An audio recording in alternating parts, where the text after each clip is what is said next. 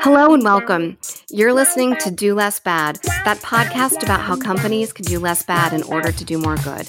Let's get right into it with your co-hosts, Jason and Madeline. Thank you so much, Jenny, and welcome back, everyone, to another week of Do Less Bad, a new way to do more good. I'm Jason Anthoine.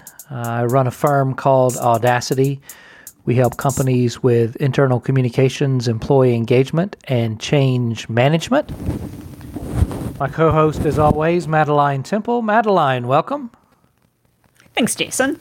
I'm the brand strategist behind Collective Identity. In my day job, I tell companies how to talk about who they are and what they do to employees, customers, investors, partners, journalists, and 6-year-olds. You can find out more at thecollectiveidentity.com. Fantastic. So this week, we're talking about culture.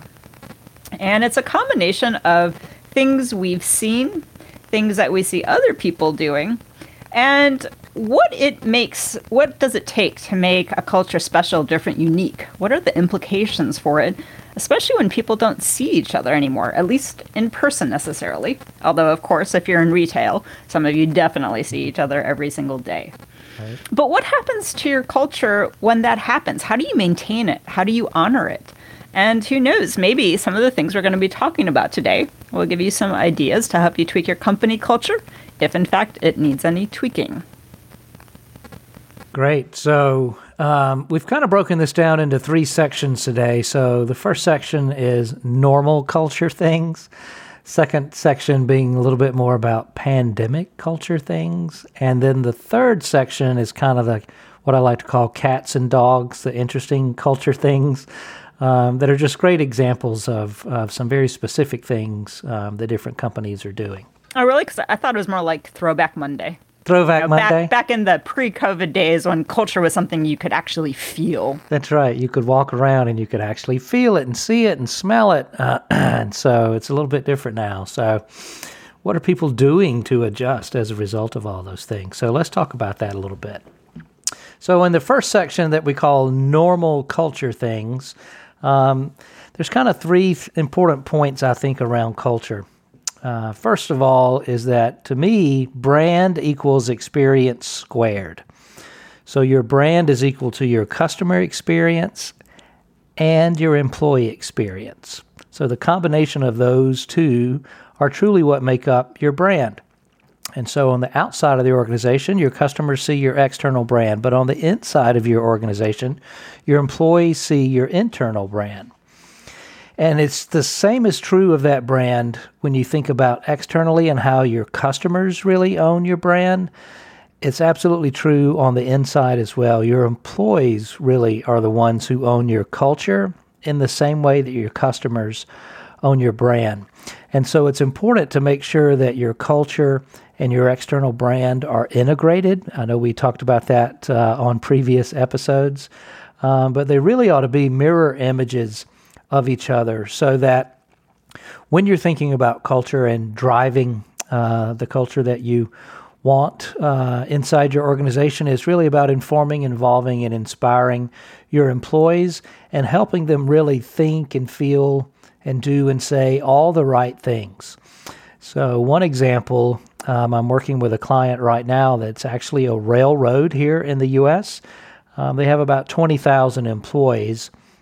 And as you can imagine, the vast majority of those are out running a railroad all day long. And so how do we reach those employees so that they are helping to really define who we are as an organization and are driving both that internal culture and that external brand? And one of the ways they're doing that is through a mobile app. And so a lot of companies are deploying apps for employees to keep them informed, involved, and inspired. That's not anything new. But what is interesting to me is that, they launched this app back in June. And when we look at the content that really performs the best on the app, the types of things that employees are really reading and responding to and sharing and liking, that content is about performance, financial performance, and goals and objectives.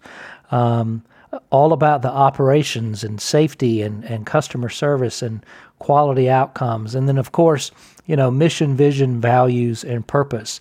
And it's been interesting to me to see how all of those employees across the organization, but especially those who are out on the trains and in the rail yards all day long, are really digging into this content that a lot of organizations feel like, oh, it's a little too serious, or it may be a little too numbers heavy for folks.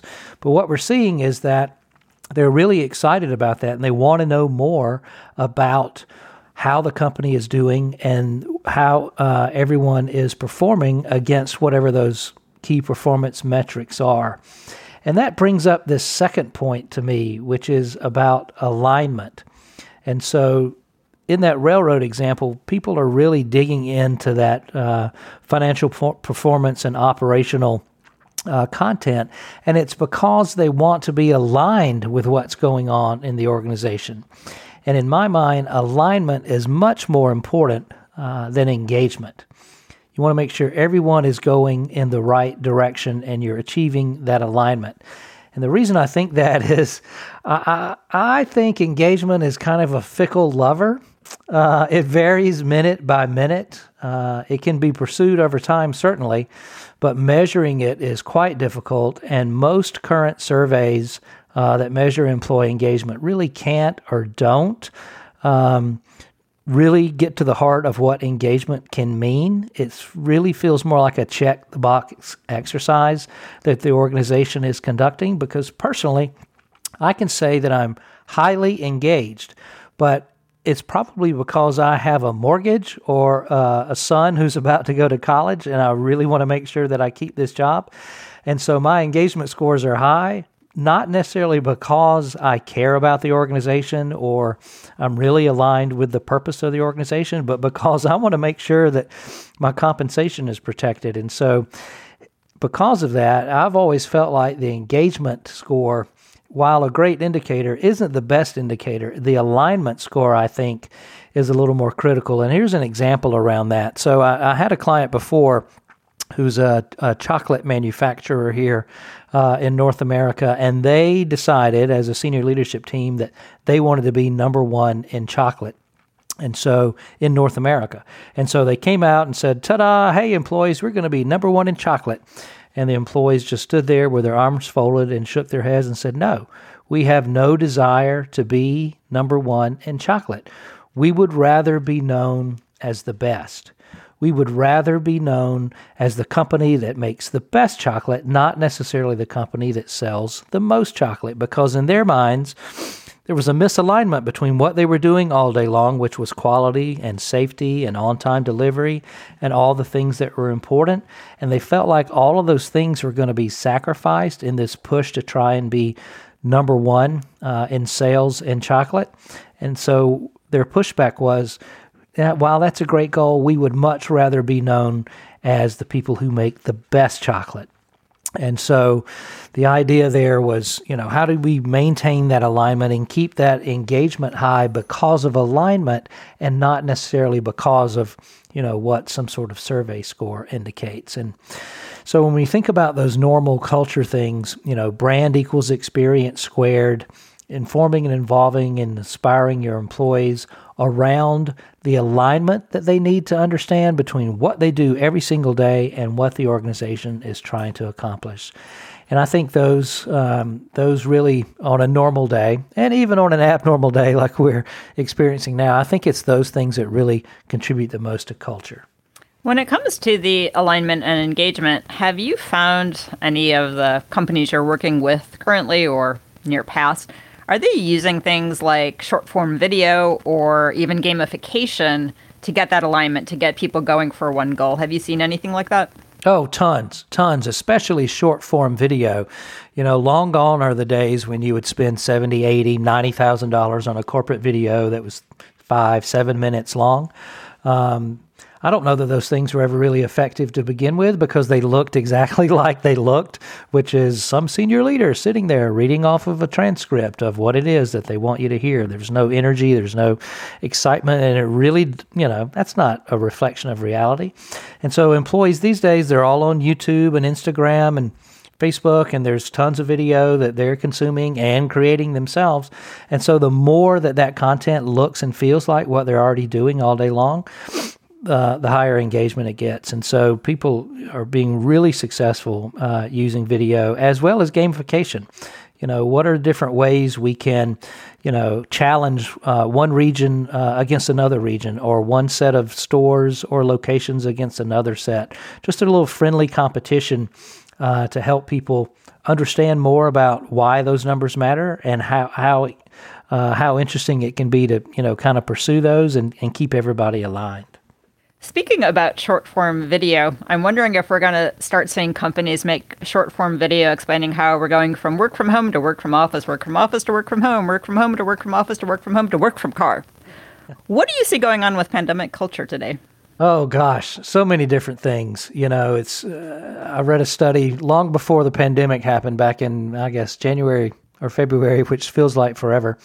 And the study said, hey, it's going to take about 3 years for most industries and certainly most individual companies to transition to working from home. And then lo and behold, most organizations globally were able to do that in about 30 days. It's amazing what you can do when you have to do it. And so this whole idea of working from the office and then moving to working from home leads to, now that you're able to work from home, truly you can work from anywhere, and you can work from anywhere. That means you can work for anyone. So it's going to be important that your culture remains strong and that you're not using these high-tech tools just to connect people digitally, but you're using those as a way to deliver high-touch connections over these platforms, because it's that high touch that really, breeds the alignment and the engagement that organizations are looking for. And the other thing I've seen is that now's a perfect time to, kind of relook at mission, vision, and values. In fact, I've got one client who just this week is introducing new mission and vision, new strategic priorities, and new essential behaviors that are all designed to help get them through the remainder of this fiscal year, and then start off strong the beginning of the next calendar year. And they took this time right now to just sort of rethink those things and did a ton of internal survey work with their employees to help understand what it is they want and what they are looking for, and combining those things to drive this new mission and vision, as well as strategic priorities and essential behaviors. Does that mean then that these are short-term, as in 1 to 2 years, or is this the absolute new direction of the company until, let's say, 2032? I think in this particular example, these are long-term priorities and mission and vision and behaviors that they've put in place, because that tends to be what organizations don't do really well, which is decide something and then stick with it long enough to show that it's going to make a difference. I think they all have very short memories, and they say, ta-da, we're going to do this, and then 6 months later they do something else. I know we covered a lot of that 1 or 2 episodes ago about how disjointed employees can feel when you're constantly changing those priorities like that. That would be my only concern, is if you change your mission and vision now, which is a fine thing to do in terms of alignment, or you find that a value you had really doesn't work in this new world, and this new world is what you're going to be doing moving forward, and then I'm all for it. But if it's a short-term solution to get you through this bump, however long this bump may be, my concern would be that case of whiplash that wait, who are we today? What are we doing? What's our goal? Yeah, I think you're right. That feels more operational. I think yes. Touching mission, vision, and values feels more, surgical and needs a little bit more of a deliberate approach versus, sort of quick changes based on how things are going 1 week to the next. So that's an important point. I really like that. And what do you see happening in return to office? There's a lot of things happening in return to office. Some people aren't returning and probably won't, at least through the middle to the end of next year. Some people are returning to office, and they are being very deliberate about that. So there's split shifts. They've put, glass or plexiglass dividers between workspaces. They've got on-site medical testing.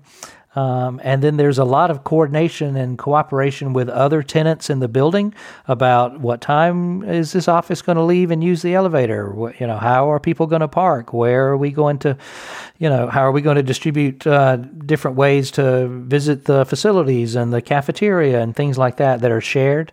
And so tons of organizations are really wrestling with how to manage all those things right. And then they bring them back, and then they have to go back home again, and they bring them back. And it's just a constant shift, which is frustrating, but just, kind of a sign of the times now. It is. And I think this whole return to office and how people are going to be working, to me, it's fascinating to watch it unroll and unveil, especially as we see pandemic numbers going up and down and up and down. Are we in a lockdown? Are we in a semi-lockdown? And what happens to people when suddenly you say to them, COVID numbers may be going up and we're not going to come in at the office right yet. Maybe next month, maybe in 2 months' time. Right. Well, that's something we've certainly seen this week. The UK has gone back into a second lockdown.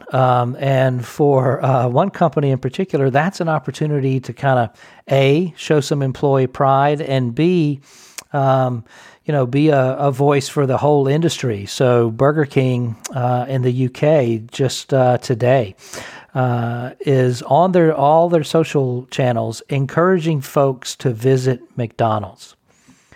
Let me say that again. Burger King is encouraging people to visit McDonald's, not just McDonald's, but KFC and Domino's and Pizza Hut and Five Guys and Taco Bell and everybody else. Wait a minute. Are you telling me they're finally acknowledging that McDonald's has the best fries? Is that what this is about? I don't know if they're acknowledging that, although I think globally the world acknowledges that.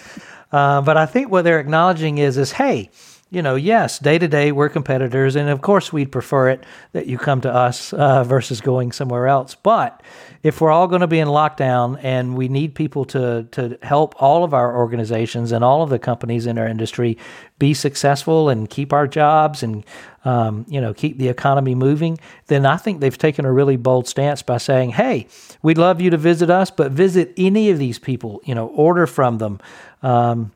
Do what you can to, drive sales at all of these organizations, including our own. I thought that was an unusual thing for them to do, but certainly a pride point for employees. Day to day, they're duking it out with these competitors, but, they've really sort of risen above that and said, hey, it's not just about us, it's about all of us. So what can we do collectively as an industry to help each other? Talking about interesting things you can do, that brings us toward our third topic today, which is about culture. And the interesting things we're saying that certainly was from a pre-COVID-19 standpoint of things that made a company stand out. But how do you keep those things alive? How do you keep those traits alive? And what can you do to perhaps tweak them so that they still work in an area, in an environment where people are working from home now? One of the things that jumped out at me, and this was from a friend. So she used to work with Innocent Drinks in the UK. What she said about Innocent, I'll put the caveat on, this was before Coca-Cola bought them. So she doesn't know if these things are still in place.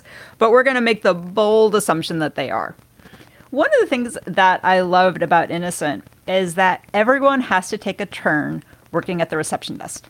Doesn't matter what your day job is.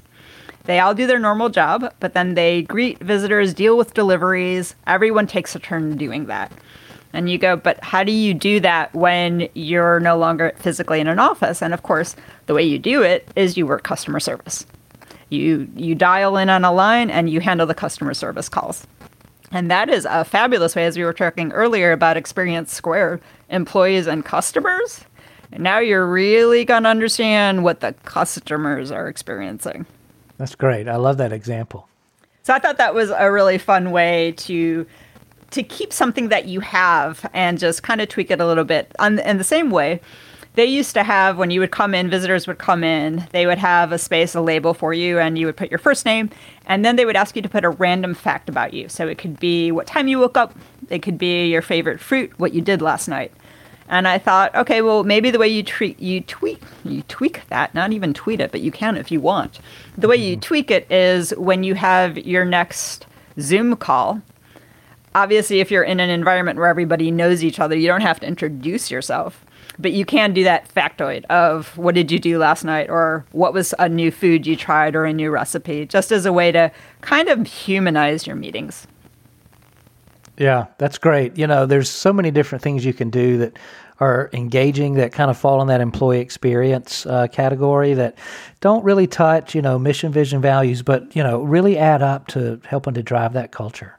And one of them that I think can absolutely still happen, it's what we see with Amazon and Jeff Bezos, his 2 pizza rule, which is that no meeting should be so large that 2 pizzas can't feed the whole group.